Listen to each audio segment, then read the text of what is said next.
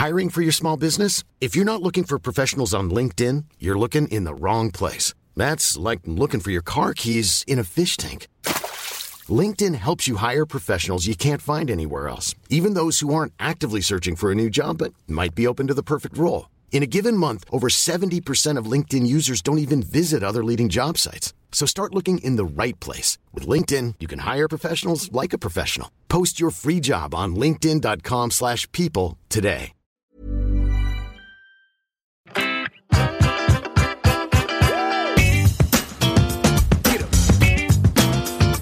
Hello, everyone, and welcome back to the Des Bishop Podcast. Happy Christmas Eve.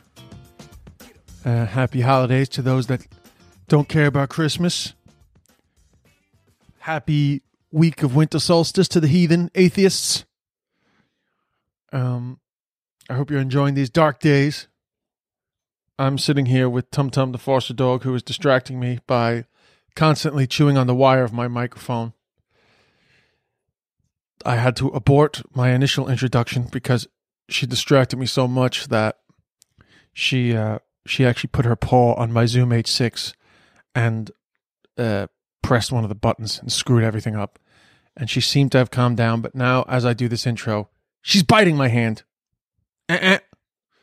So anyway, I'm not going to let you guys get too involved with that. We have an amazing episode coming up with Laurie Kilmartin, American comedian, who I can't remember how I got to know originally. Either she came to Ireland for the Cat Laughs, or perhaps we met at Montreal 2010, Aspen Comedy Festival 2005. Needless to say, we know each other, follow each other on Twitter, and she had done a show. She did a show about when her dad died back, I think, around 2012, which obviously registered with me because I had only just finished doing a show about my own dad. And then I recently saw an article in the Washington Post, that took me by surprise, that her mom had passed, and that the article gave the impression that she was kind of doing jokes about that too. But what I didn't really register until after I had organized the chat, because Laurie happened to be tweeting. She made a comment recently on a tweet I had put up about the famine. She's Irish American, and just a couple of, back and forths on Twitter. And then I said, oh, hey, I'd love to chat to you because we've both lost our parents, and I just thought it'd be a good chat. What I didn't really register until right before the chat, I had to look back at that Washington Post article, and I realized that her mom had died of COVID, which somehow I hadn't registered that properly. Long story short, I thought this would be a chat about the two of us having turned loss and grief into humor, but it was much deeper than that because, Laurie has lost her mom to COVID in the middle of this pandemic, as the dog and the cat getting a standoff, which you can probably hear. But I've got too many presents to wrap to restart this thing. So unfortunately, this intro is also going to have a dog and a cat playing with each other. When I tell you that the dog and the cat are playing with each other, the dog is dying to play with the cat, and the cat is dying to kill the dog. But it never escalates to anything that's worrisome. A bit of hissing and a bit of a cat puffing up, but nothing too dangerous. Anyway, it's a really interesting chat because obviously Laurie has experienced the loss that we see on the news every day, but perhaps sometimes it's hard to personalize. So I think it's very important for all of us to hear this. It's also was great for me to just be able to yap about loss and grief with somebody who gets it on a level that's, for me, it was very enjoyable because, she also has that comedian's mind that naturally sort of thinks about these things at times in a humorous way. So anyway, needless to say, I really enjoyed this chat. We're both on Zoom. I didn't have my Zoom H6. When I say I didn't have my Zoom H6, I had my Zoom H6, but there was so much going on 2 days ago that I forgot to press play. I nearly lied to you guys there, but actually it was my fault. And I'm going to go and let this chat happen because the dog is about to step on my thing again. Enjoy the chat with Laurie Kilmartin. Thanks. Now, when I asked you to have this chat, I had, months ago, whatever, you had an article in the Washington Post right? Yeah. And I had seen that and I was like, oh, wow, that's so strange because Laurie like lost her dad, did a show. I had lost my dad and done a show. Actually, a few years before you lost your dad, I lost my dad. But then I lost my mom only a year and a half ago. You lost your mom only a few months after that. And then you were joking about that too. So I was like, oh, let's chat about, grief and shows and stuff. But the whole time I was reading that article, I guess I registered it at the time, but I'd forgotten. When I asked you, I didn't realize that your mom had died of COVID. Yeah, I haven't read that article yet. I saw it and I saw a few pull quotes and I was like, I can't handle it. And I ran away. So I haven't read it, but no, because I just quickly jumped back today just to be like, remind myself if I had imagined reading something about your mom dying, like I had to like double check. Are both their parents dead? Because if they're not, then this is fucking chat is useless. But which of course I'm kidding. But I for some reason, I don't know why it didn't register with me at the time that your mom had died of COVID. And I don't know many people who've lost people from COVID. Yeah, it happened super quick. She was hospitalized for, old people shit. And then they put her in a rehab center to get a little stronger. And that's where she caught it. And she caught it on June 11th because they were testing every day. And then she died a week later. So it like knocked her out pretty quick. God. And isn't that, I mean, what I have the fact that it happened at the rehab is like, that's very annoying. Oh yeah. Cause I mean, what I could have done had it been, I guess the other thing is California was doing so well. And I assumed, well, they got their shit together. They know how to do nursing facilities now. Yeah. And they did it. They had it. And no doctor said, hey, if there's any other way you could bring her home and hire a nurse, which we could have done. It sucked because she, needed to learn how to use the bathroom again. And as soon as I heard that, I'm like, get her out. I don't want her home until she can take a shit without my assistance. Yes. Yeah. So but I had it. I mean, I don't know what anyone's obligation is to anything. It's a highly contagious disease and an old person's going to get it and die. But, if I could do it over again, I would just bring her home and we would, spend the money and hire a nurse to get her to where she needed to be. I know, but hindsight's 2020. I mean, I know. COVID is such a massive thing to add to what is already such a difficult situation. Yeah. So I think the thing that's awful, again, like she probably would have died in the next year anyway. But it's the isolation leading up to the death that's, I think, really horrific for so many people. Like you just can't, even if the person is probably going to die, I mean, it's obviously if someone's in their 60s or something, that's a real tragedy, or younger. But if they're in their 80s, it's like, can I just, hang out and give her a hug? And your dad died from lung cancer as well, right? Right. Yeah, my dad did too. And so his hospice was like the best possible situation. It was at home. We were all there. We were with him 24 hours a day and we were just taking care of him. And that's the way to go out, in my opinion. Yeah. And you had that experience. And I always talk to people about how I would find it difficult if my father or mother had died suddenly, because you wouldn't have that time. And like, that's the thing about lung cancer. It's terribly tragic, but you get all the time. You say what you need to say. But now you have this once in a century situation where you know that she's dying, but you can't be there. That's tough. Yeah. And you're talking on an iPad, and I couldn't tell if she could hear us on the iPad, but we just kept it on all the time, and it just kind of like would carry her around the house and talk to her like she was hanging out with us. And then my sister and I kind of lobbied, and we got to visit for an hour, in full PPE.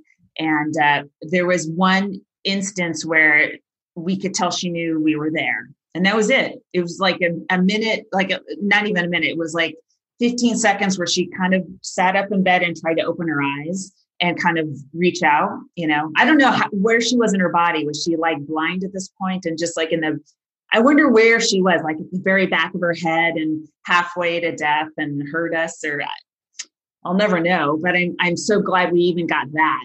But then she was alone for 4 more days before she died. Yeah, So, see that I did. That's tough. I didn't actually. I didn't know, but I know that you're doing jokes about it since. But yeah.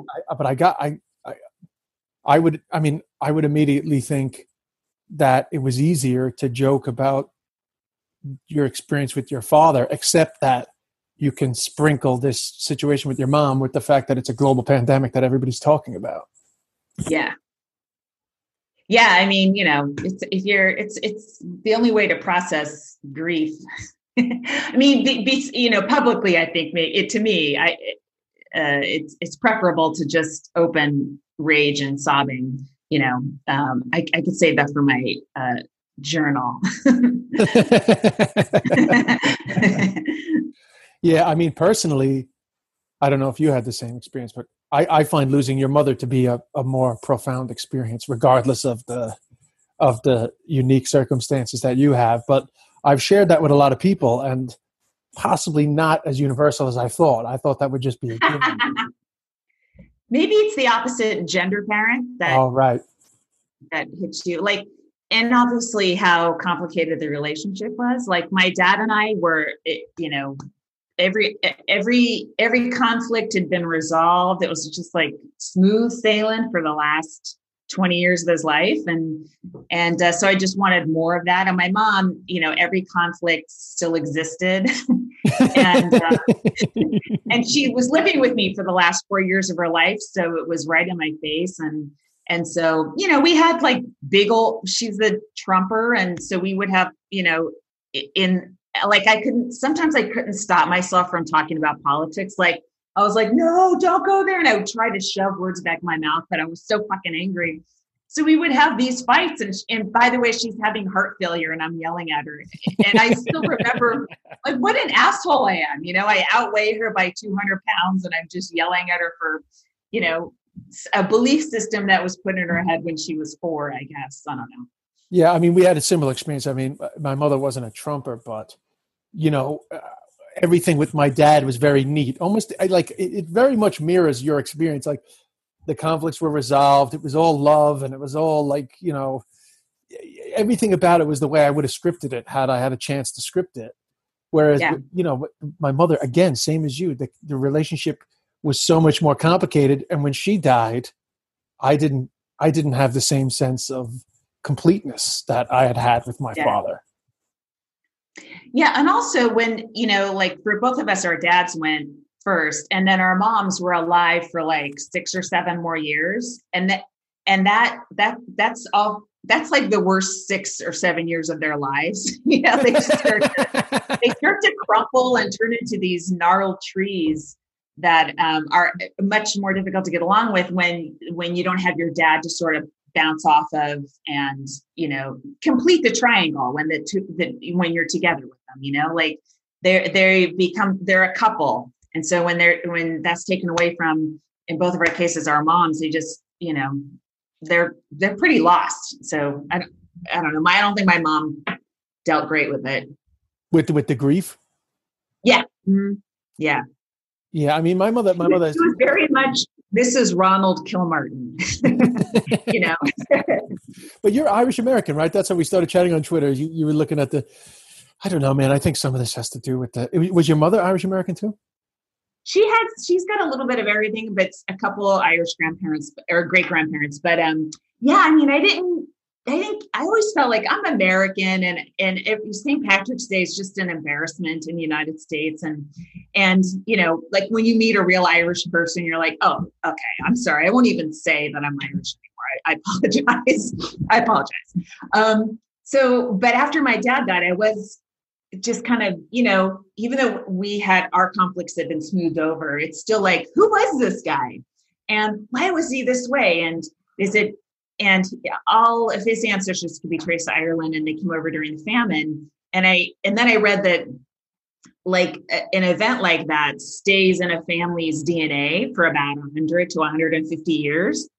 So I'm like, my dad might've been the last line of his line that had like however the famine affected the DNA, he might've been the last one. And that did affect his personality. And then it's a wormhole you can't get out of. I know. Well, there's actually a word for it which I've forgotten, but it's some sort of like genetic trauma or something, like, like, or there's another word for it, but I know they can't prove whether it's true or not. But the only reason why I asked about the Irish American connection is because it sounds so familiar to me with what you're going through. But I do also think that sometimes cultures like to sort of frame something as a unique experience to their culture, but it's probably more just a sort of Judeo-Christian Western kind of grief experience, families and their complications that kind of come to light. Well, or you certainly think about them more when there's no more time to think about them. I know. Or resolve them. Yeah. I mean, like all the stuff I've learned since about my dad's background, he would love to know, I'm so bummed. Like we found one of his great grandmothers left Cork, during Killavullen, Cork, during the famine mid 1840s. I forget exactly what year. And due to some like very distant cousins, they gave us the GPS coordinates of the house that she lived in, which was made of stone. And so my son and I went there and we put my dad's ashes on the house. And you spread some there, or you just we just ate someone else's property, I guess, but they weren't home. And but I'm like, dang, my dad would have dug this. He really would have. But oh well. Hey, I got into it too late. But that's the killer. That, like, I'm pretty good with grief. I assume you're pretty good with grief. You've dealt with it in a very similar way to me, but those are the moments that you can't avoid feeling it. Just like a fleeting moment of, oh, I'll tell my dad, or even just my dad would have loved this. It does bring it home that it's so final. I know. Yeah. My son got, this is so dumb, but his front tooth got knocked out when he was like 6. It was the adult tooth. And he's had this gap that's drove my mom crazy. And like 2 months after she died, the ortho finally put in a fake tooth, in the braces, there's enough space. And I'm like, she fucking would have loved to see a mouthful of teeth on this kid. Oh, well. I know. Yeah, that's the thing. And for me personally as well, I mean, this is just a back and forth of personal stories, but I found it was like the reality of grief for me was more obvious with my mom. Like with my dad dying, see, the thing is, I know your dad. Oh no, you dealt with this. Is what I thought was very similar. If we just jump back to experience you were having with your dad, because at that time I was reading your tweets as they were going out, right? So that was like, I'm sure you've been told a million times, but the fact that you were tweeting his death experience was very entertaining for me personally on a very deep level, because it was all so fucking funny, but also so spot on, because you can't hide from what you're experiencing, right? And you're experiencing it for the first time. So that's why it's so vivid, right? It's so easy to make these explosions of creativity, because it's all like right in front of your face. But I had the similar experience of, I did a show about my dad dying. Actually, I didn't do a show about my dad being dead. He was alive. I got him on stage with me, and wow. Yeah. But the point I was basically trying to make is, it made that easier. It kind of made it fun. Was that the same for you? Yeah, I don't remember fun. But, well, that's probably the wrong word. But no, I mean, yeah, of course it made it easier for sure. And then when people start reacting to it, it's like, because also when that's happening, you're like, I'm the only person on earth. No one has felt this pain before. This is new grief to humanity. And then people start chiming in, and, it's like, okay, it's not, I mean, even though it's new for me, it's not new. And it kind of helped a lot, Yeah. But also, even though it's not new, it's new for you, which is great, because then you just get to put your personal take on it. And because you're a comedian, you have that unique skill of being able to like humorize it. Like I obviously I'm sure you've done a gazillion interviews about like, why is it that we find it difficult to joke about grief and all that? But it's not just about the fact that you can joke about grief. It's just a way for people to engage with grief or see themselves in it the same way they see themselves in a funny joke about relationships or sex. It's just a great way to be like, oh yeah, that too. That also is so true. Like all our other shitty observational jokes.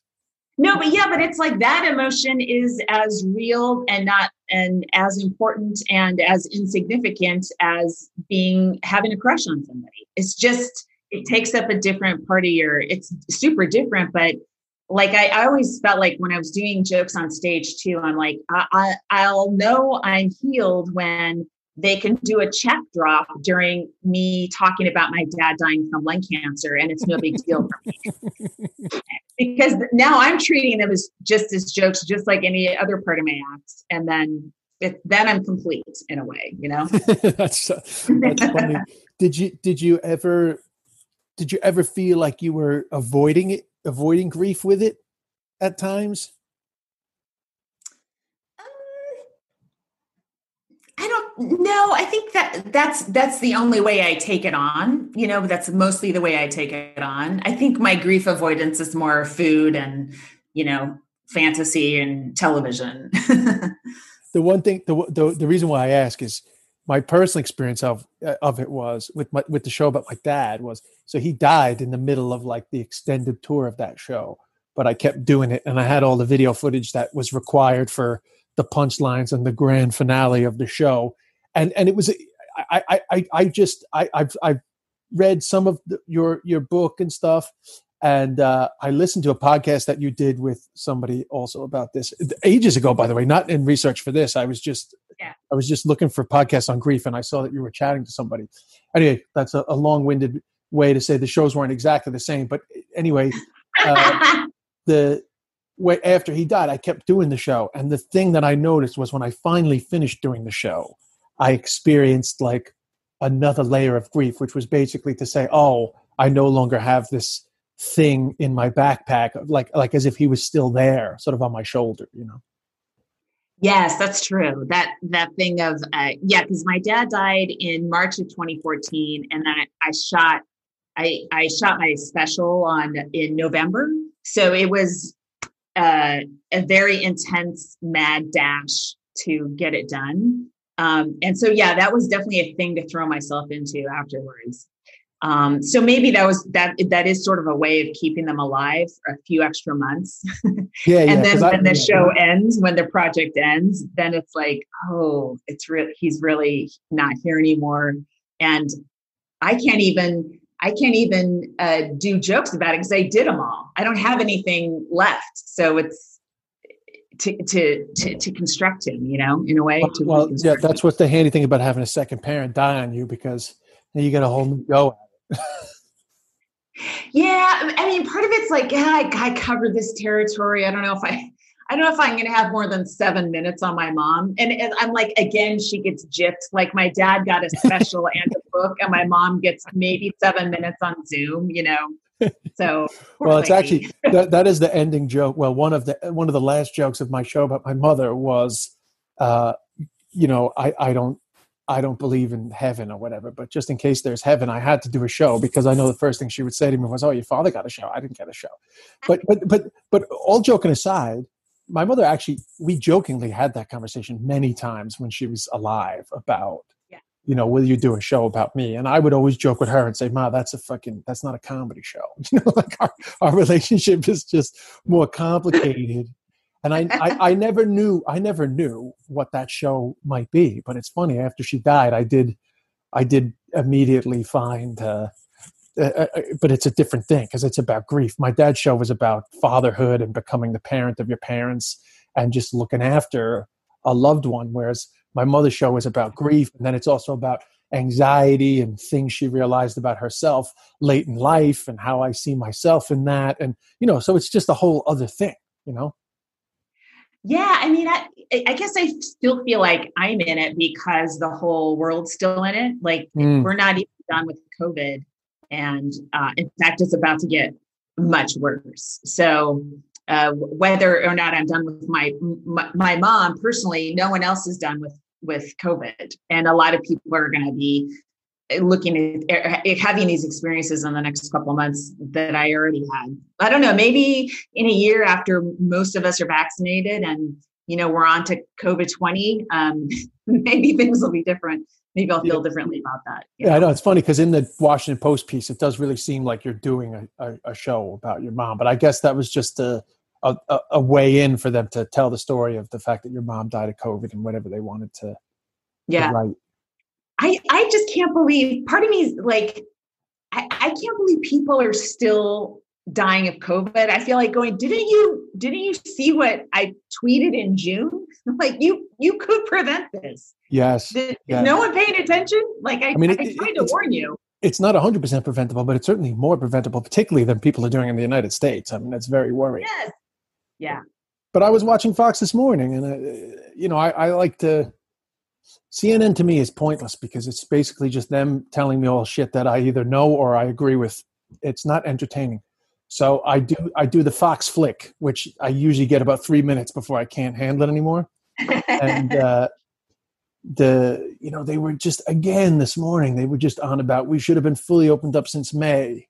And I'm just like, how are you guys still on this we should be opened up track? I don't get it. Like they never accepted the seriousness of COVID. I don't get how it's airborne. That's it. That's the only thing you need to know. It's airborne.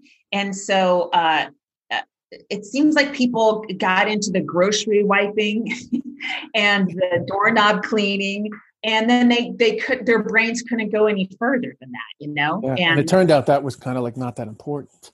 No, and it's the truth is it's horrific because you can't see it and it's airborne and when you're inside with people you love, they can infect you. It's horrible.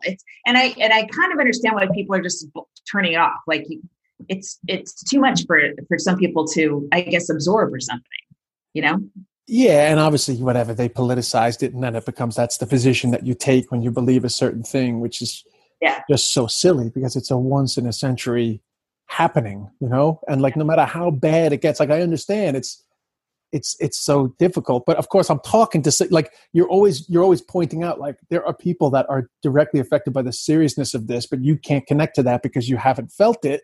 And of course now I'm talking to somebody who's felt it. People can't make the connection that no matter how bad the economy gets, all these things, it will recover and we all will be okay. There will be some wreckage, but it won't be as bad as increased amount of loss of people that shouldn't be dead.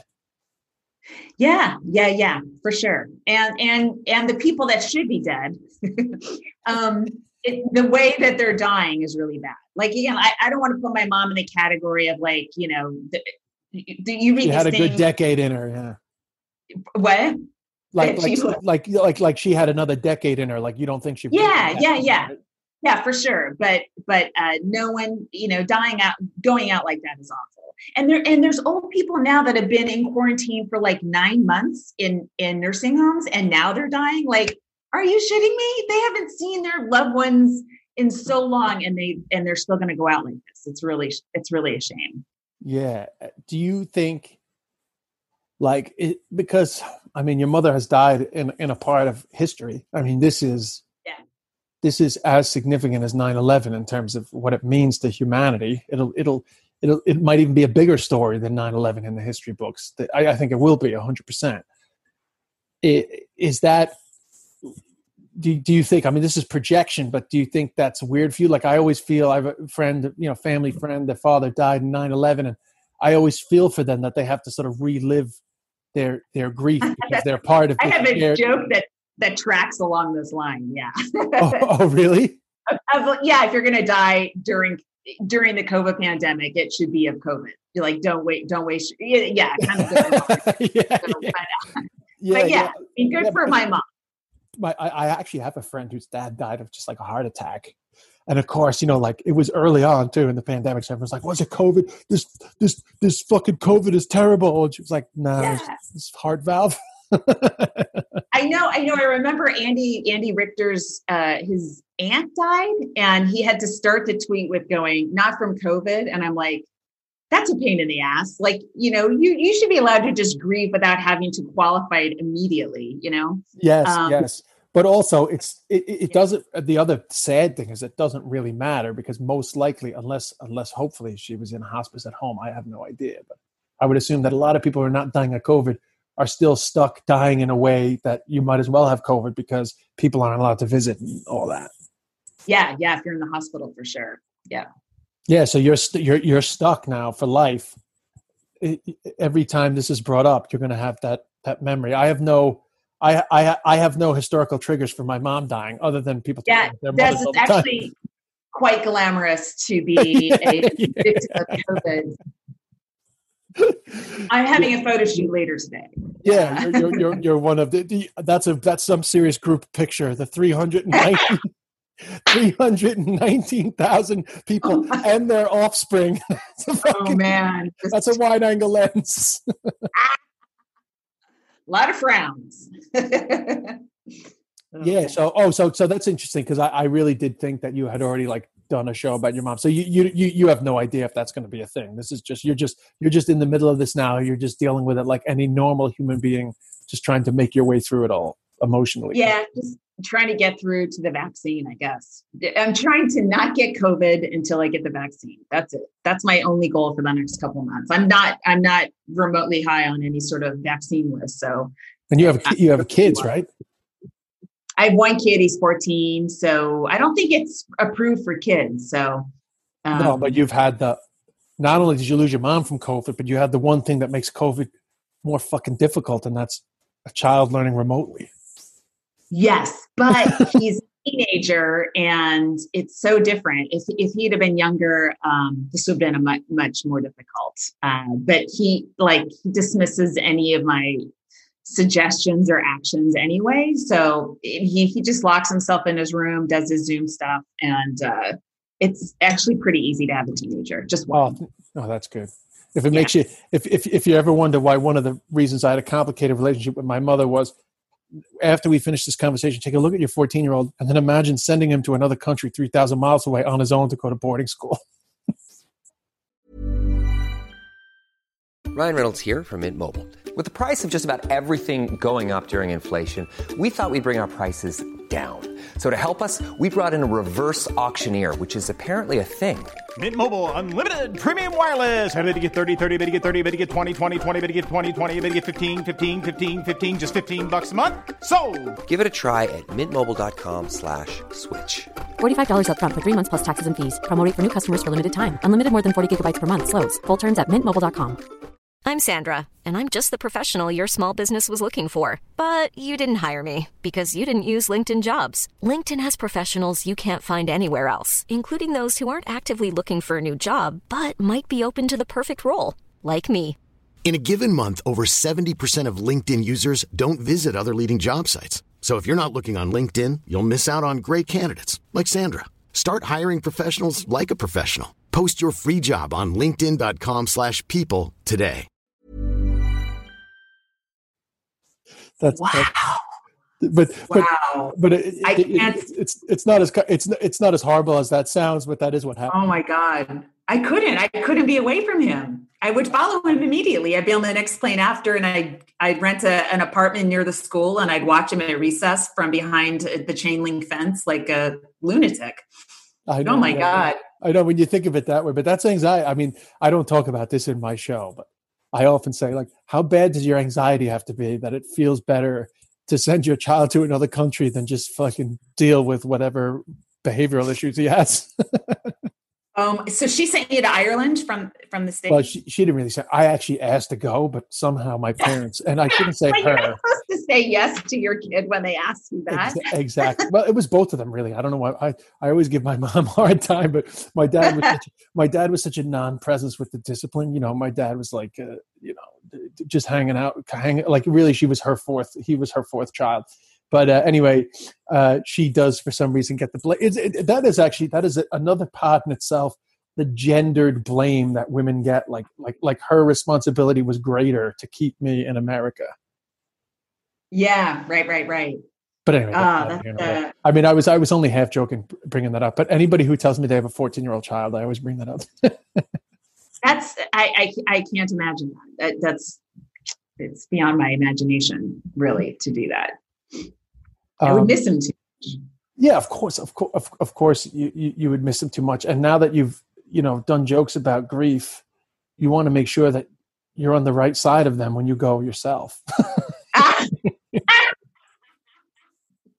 Yeah, you don't definitely. You don't want anything too targeted or too pointed. There's a thing in my head I was going to ask you about a second ago, and I got distracted by the fact that you have a 14-year-old. It was just like a final question about grief, but it doesn't matter. It's gone out of my head. We were talking about moms and let's see, having a 14-year-old home made it harder. These kids. Yeah, it was before that. It doesn't matter. It's not super important. It was a general question about grief. Actually, it wasn't. It was a general thing about. This was it. Okay. So your mom was with you for 4 years, and she was on. By the way, what was wrong with your mom? Like health-wise. My God, I wasn't mentally. She was having heart failure. She was having another failure, might have been kidney. And before she was hospitalized, her hip popped out of its socket again. It was constantly, her hips were constantly trying to leave. She had difficulty breathing. I mean, before she went to the hospital, I was like, we don't have much time. So I did kind of hang out with her a little bit more and stop yelling at her and stuff. But again, I was thinking she would have a heart attack in the bed, not, COVID. So, but yeah. So my question to you is based on the fact that I have definitely had this feeling, and I wonder sometimes are people ashamed of it. But we talked a lot about those moments where you missed them. But still to this day, it's been a year and a half. I have these moments where I'm like, it's fucking handy not to have to look after that person at this juncture. Oh yeah. Because, because she lived with me in a very tiny space. It's like, it was 3 generations, 1 bathroom. And she had, chronic diarrhea. There's lots. A 14-year-old, or 14-year-old who has his own needs for the bathroom, and then an older person with diarrhea. That's not much room left for you. Yeah, thank God I'm no longer menstruating. I'm the cleanest one. But yeah, I mean, she was always. I just couldn't turn around without her being there. So, she used to go into, a skilled nursing facility for like a week at a time, like once a year, something would happen. And it was such a vacation. So even though she, I before she got COVID, she was at this place for like 10 days and every day was heaven. I loved it, and so now it's, like, I wish she was nearby, but I don't wish she was back here because finally, this place is big enough for 2 people. And I'm sort of scooting back into the places where I'd squished everything into corners and just moving furniture and going, oh, there's breathing room here. And this was her old bedroom. Yeah, it's nice to have space back and it's nice to have emotional space in my life. Like I started cooking. And I guess I didn't cook because I haven't untangled cooking and me and food yet. But the fact that she was going, oh, I put the sugar there and just constantly pointing to things and made me go, fuck it. I'm just going to, put pizza in the oven. And so now there's no one there to watch me or supervise. I'm sort of experimenting a little bit and I'm like, I always kind of wanted to do this. And there's things you can't do till your parents die. It's a fact. And there is some sort of weird emotional freedom, or I don't know if it's deeper than that, but there is, and who knows, everybody has their own relationship with their parents, but I do feel like there are times where it's kind of like a positive. I don't know if positive is the right word, but you do get a relief. And honestly, when my mother was having like her bouts of, because she had lung cancer too, by the way, it wasn't what killed her, but just various like health emergencies. Right. They will till, well, I don't know, because I don't have children yet, but up until the age of 45, those will be the most stressful situations of my life, those health emergencies. And then I don't know how big your mom's extended family was, but just dealing with all that, the personalities and the emotions, so stressful. So when that suddenly leaves, it's like amazing how much less shit you have to deal with in your life. For sure. Yeah, I think I must have sort of exited my body frequently while I was living in this house, just because it was too many people. And so now that I made a list of where everything is in my house so I could find it.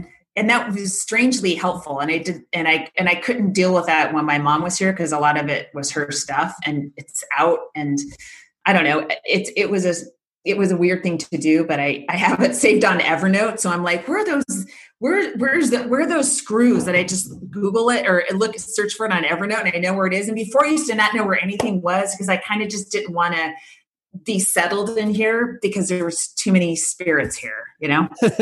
Makes sense. Although the one bit of advice I do give people in my show is that the most important thing that you need to do before your parents die is get their fucking passwords. Yes. Oh my God. I haven't seen your show. I wouldn't have written a chapter like that in my book, but yeah, exactly. Yeah. I wrote a chapter called Your Passwords. Get out of here. But I think I do think that is a realization that anyone whose parents die in the age of the web, they notice that, they deal with that. That's funny that you have. Yeah, if you don't, companies aren't there. They'll shut an account down immediately. They'll shut the phone down immediately. You're like, no, I need those voicemails. Just fucking let me just pretend to be this guy for a month, and then you can shut them all down, please. You know, they start getting the notifications from the state, and so yeah. And I love when you get like sheriff's letters for like shit that they didn't pay or stuff you didn't notice. You're like, Jesus Christ, you're so fucking heartless. I'm not going to name any companies, but my mother had like $60 owed on like one of the credit cards, and like we hadn't noticed. And then like suddenly I hadn't been to her apartment in ages, and then we were selling it. So I looked through the mail, and there's all these like threatening letters, like this needs to be paid. It's like, go fuck yourself, man. I mean, in the end, we paid it because I guess they can come after the estate. But yeah, I still, by the way, I still get like there's still letters that are sent to my mom. I would have thought that. In this society, we would have been better at sort of knowing when people are dead. Yeah. Two things to that. Like my mom was getting like $30 a month from this annuity, and she got the $30 and then like died 2 days later. And so they sent a letter saying that they wanted it back. And I'm like, okay. And then I wrote a little fuck you in the memo. She got her $30 back. And then up until the election, it was nonstop letters from Martha McSally, all these, asshole Republicans running for re-election or election. And anytime they sent me a self-addressed stamped envelope or stamps, I would write on their donation letter, "She died from COVID. I hope you do too." And I would mail it back to them. Because Sharpie. Because I follow you on Twitter, so I know that you are definitely yourself and your mother were very divergent politically. You're not the same person. Yeah, for sure. Oh, that's great. Well, listen, thanks so much for chatting to me. I just thought it'd be funny to chat to a kindred spirit. Adult orphan is what I was told we are. Oh, sure. I do hate it when people haven't had this experience and they come at you like, "Oh, how do you find humor in?" It's like, I'm a comic, come on. It's nice to have a shorthand with a fellow comic. Yeah. Well, what's really hard to articulate to them is it's not actually a big deal. It's basically the same process as any life experience I've had. I see the funny in it. You see it straight away, not because we're special people or anything. It's just a habit you get into. It is a habit. Yeah. It's only natural that it's going to start to happen, Like here's one. It's not in the show. Actually, it was in my eulogy because my brother's a comedian too, and oh my God, my mother was still dead in the bed. She's dead, but she hasn't been taken out of the house yet. So she's lying dead in the bed, and there's like three. There was my both of my brothers. We all have a very similar sense of humor. and then this other woman who's like a friend of my mom's, but she was a nurse. And she just had to live amongst our insensitive way of dealing with death. So he was like, this is very sad for us, but they're fucking high-fiving in Medicare. you know, because she dripped that system dry, which I'm sure it sounds like your mom. I'm sure your mom was doing that too. But like, oh my God, it was. I think for us it's immediate. I think some people think it's like it's a negative coping technique, or maybe that they would think that somehow it's like avoidance, but or disrespectful to the person who's dying. Oh yeah, well, thank God. That is one thing that my mother would not consider to be the case. Yeah. You know, thank God for that. You know, I mean, my mother was like disrespectful till she died. In fact, the day before she died, I mean, I've said this on the podcast before, but the day before she died, she was like in and out. And I hadn't found out where she wanted her ashes spread, you know? And so I was like shouting at her, like, Ma, where do you want me to spread your ashes? And eventually she kind of like came to, and she was like, I don't give a fuck where you spread my ashes. Like she wasn't somebody that lived in the realm of like respect. She kind of died as irreverent as she lived, you know? Oh, that's great. I'm sort of parsing my dad's out, you know, whenever I travel, I take a little bit. Oh, really? Yeah. Uh-huh. We actually, we spread my dad's ashes as per his wishes in a particular location in Ireland, but my mother had kept a bit, you know, for herself. She had plans to do something with it. She never did. And then when we were cleaning out my mom's apartment because it was being sold, like over a year after she died, we finally sold it because we found out we weren't going to sell it because we thought COVID would be the worst thing for real estate. Turns out if you're not in Manhattan, it's the best thing for real estate. Anyway, crazy. Yeah. Eventually my aunt, I was like, the house is clear. She was like, I'm going to go in and see if there's anything else. My aunt calls me. She's like, your father was still in the house. his fucking ashes were still in there.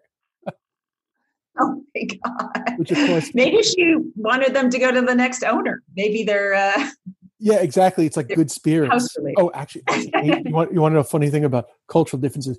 Asians bought the house as they buy everything in the neighborhood that I grew up in.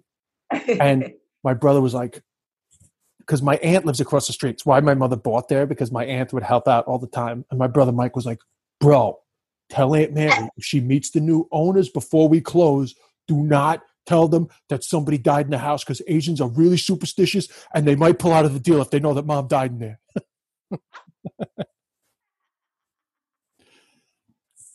See, I don't want a house unless someone's died in it. I want some company. Exactly. You want some like the real life.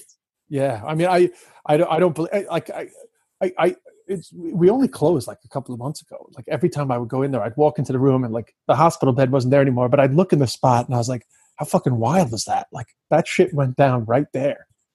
I'm the same way. In fact, so my mom sold the house in 2016, right? And then those owners just sold it this summer and they renovated it. And I was obsessed. I was on Redfin every day looking at pictures. I'm like, look that's where dad died right there. Oh my God. And it's, you know, they put a mirror in it. Yeah. I mean, I still, part of me wants to one day buy that house back, but you gotta, I don't know. I also don't want to be living in nostalgia for the rest of my life. And I got a 14-year-old who doesn't give a fuck. And I don't want his memories of me being sad about my childhood, you know, but it is hard to let go of that physical space where, you know, they last took their breath and you were there and, you know, you feel like it should be honored, or there should be like some sort of notification for future owners, like something very special happened here. Yeah. I like word for word had the exact experience of going onto a property site. In actual fact, I called to the door of the house that we grew up in, the house that my dad died in, because they were Chinese people. So I can speak Chinese. So I was speaking to the guy in Mandarin and he gave me a tour, but it was only under construction then. But since then I've done what you've done and I go onto the property site and it's just like, it's hard to even know that it was our house. They changed it so much. Wow. Yeah. And of course, it's not yours. And there were people that had the house before us, and it's just so funny. Yeah. You just have to let it go. But I think selling the home that you grew up in is a good experience, because it's like kind of reflects the impermanence of life, and it reminds you to move on. Yeah, and don't get too stuck to the place you're in now, too. It's very Buddhist. Yeah. What is it? They have the practice of non-attachment. It just helps you to know that. Yeah, I mean, at the end of your life, do you want to have lived for 40 years in one place, or do you want to have gone to a whole bunch of different places?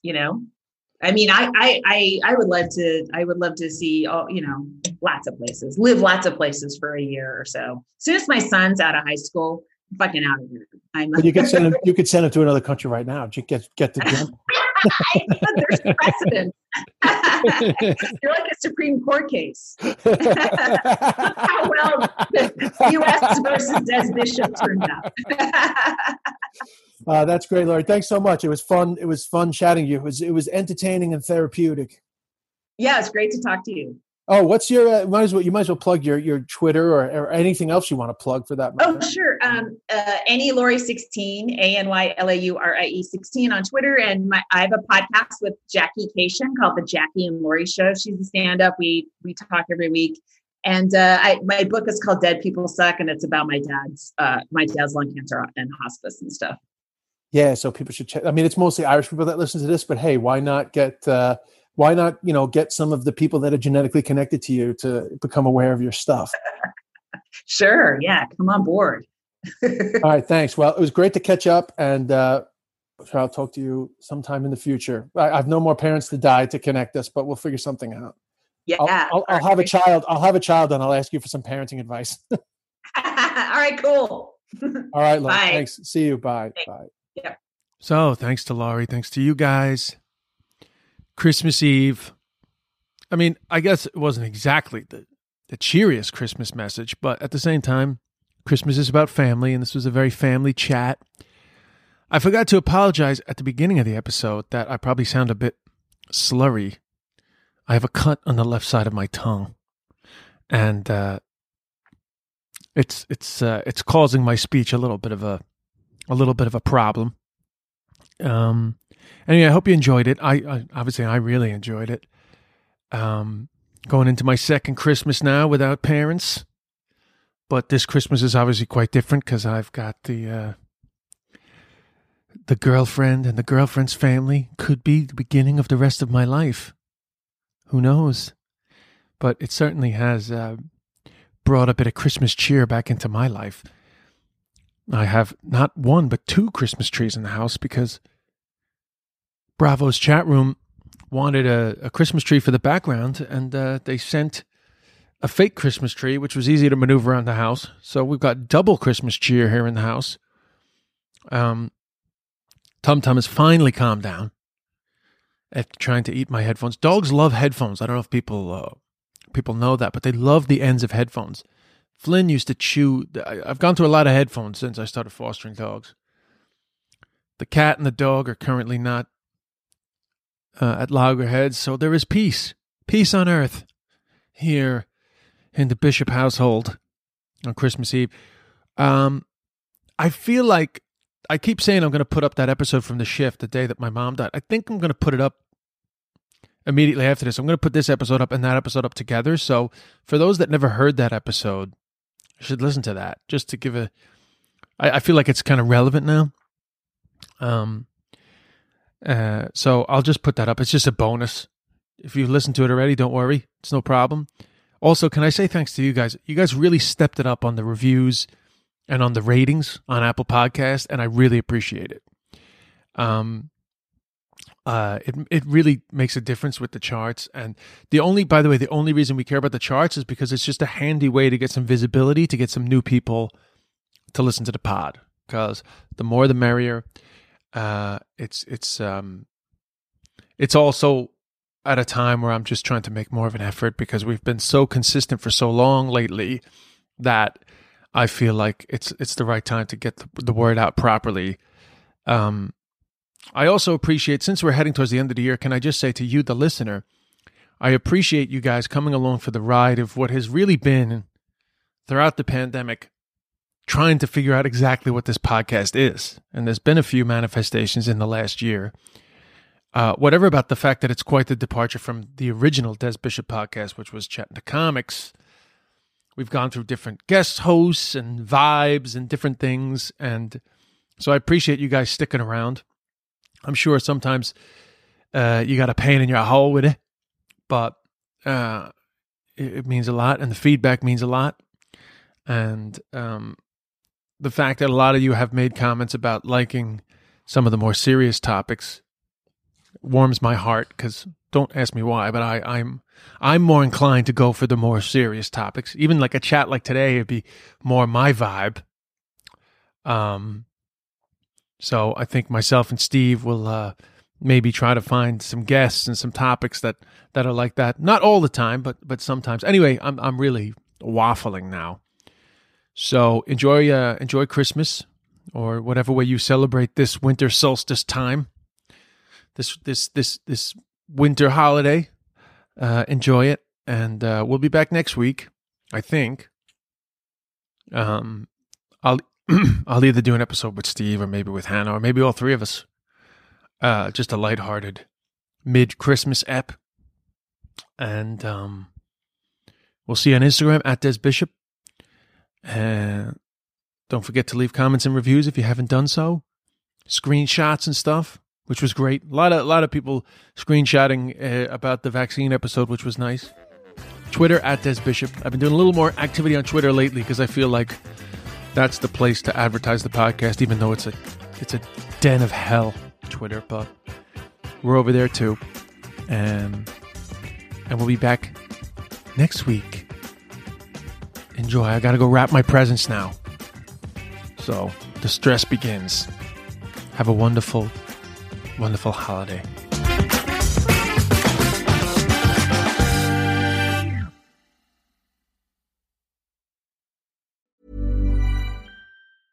Hey, it's Paige DeSorbo from Giggly Squad. High quality fashion without the price tag. Say hello to Quince. I'm snagging high-end essentials like cozy cashmere sweaters, sleek leather jackets, fine jewelry, and so much more. With Quince being 50 to 80% less than similar brands.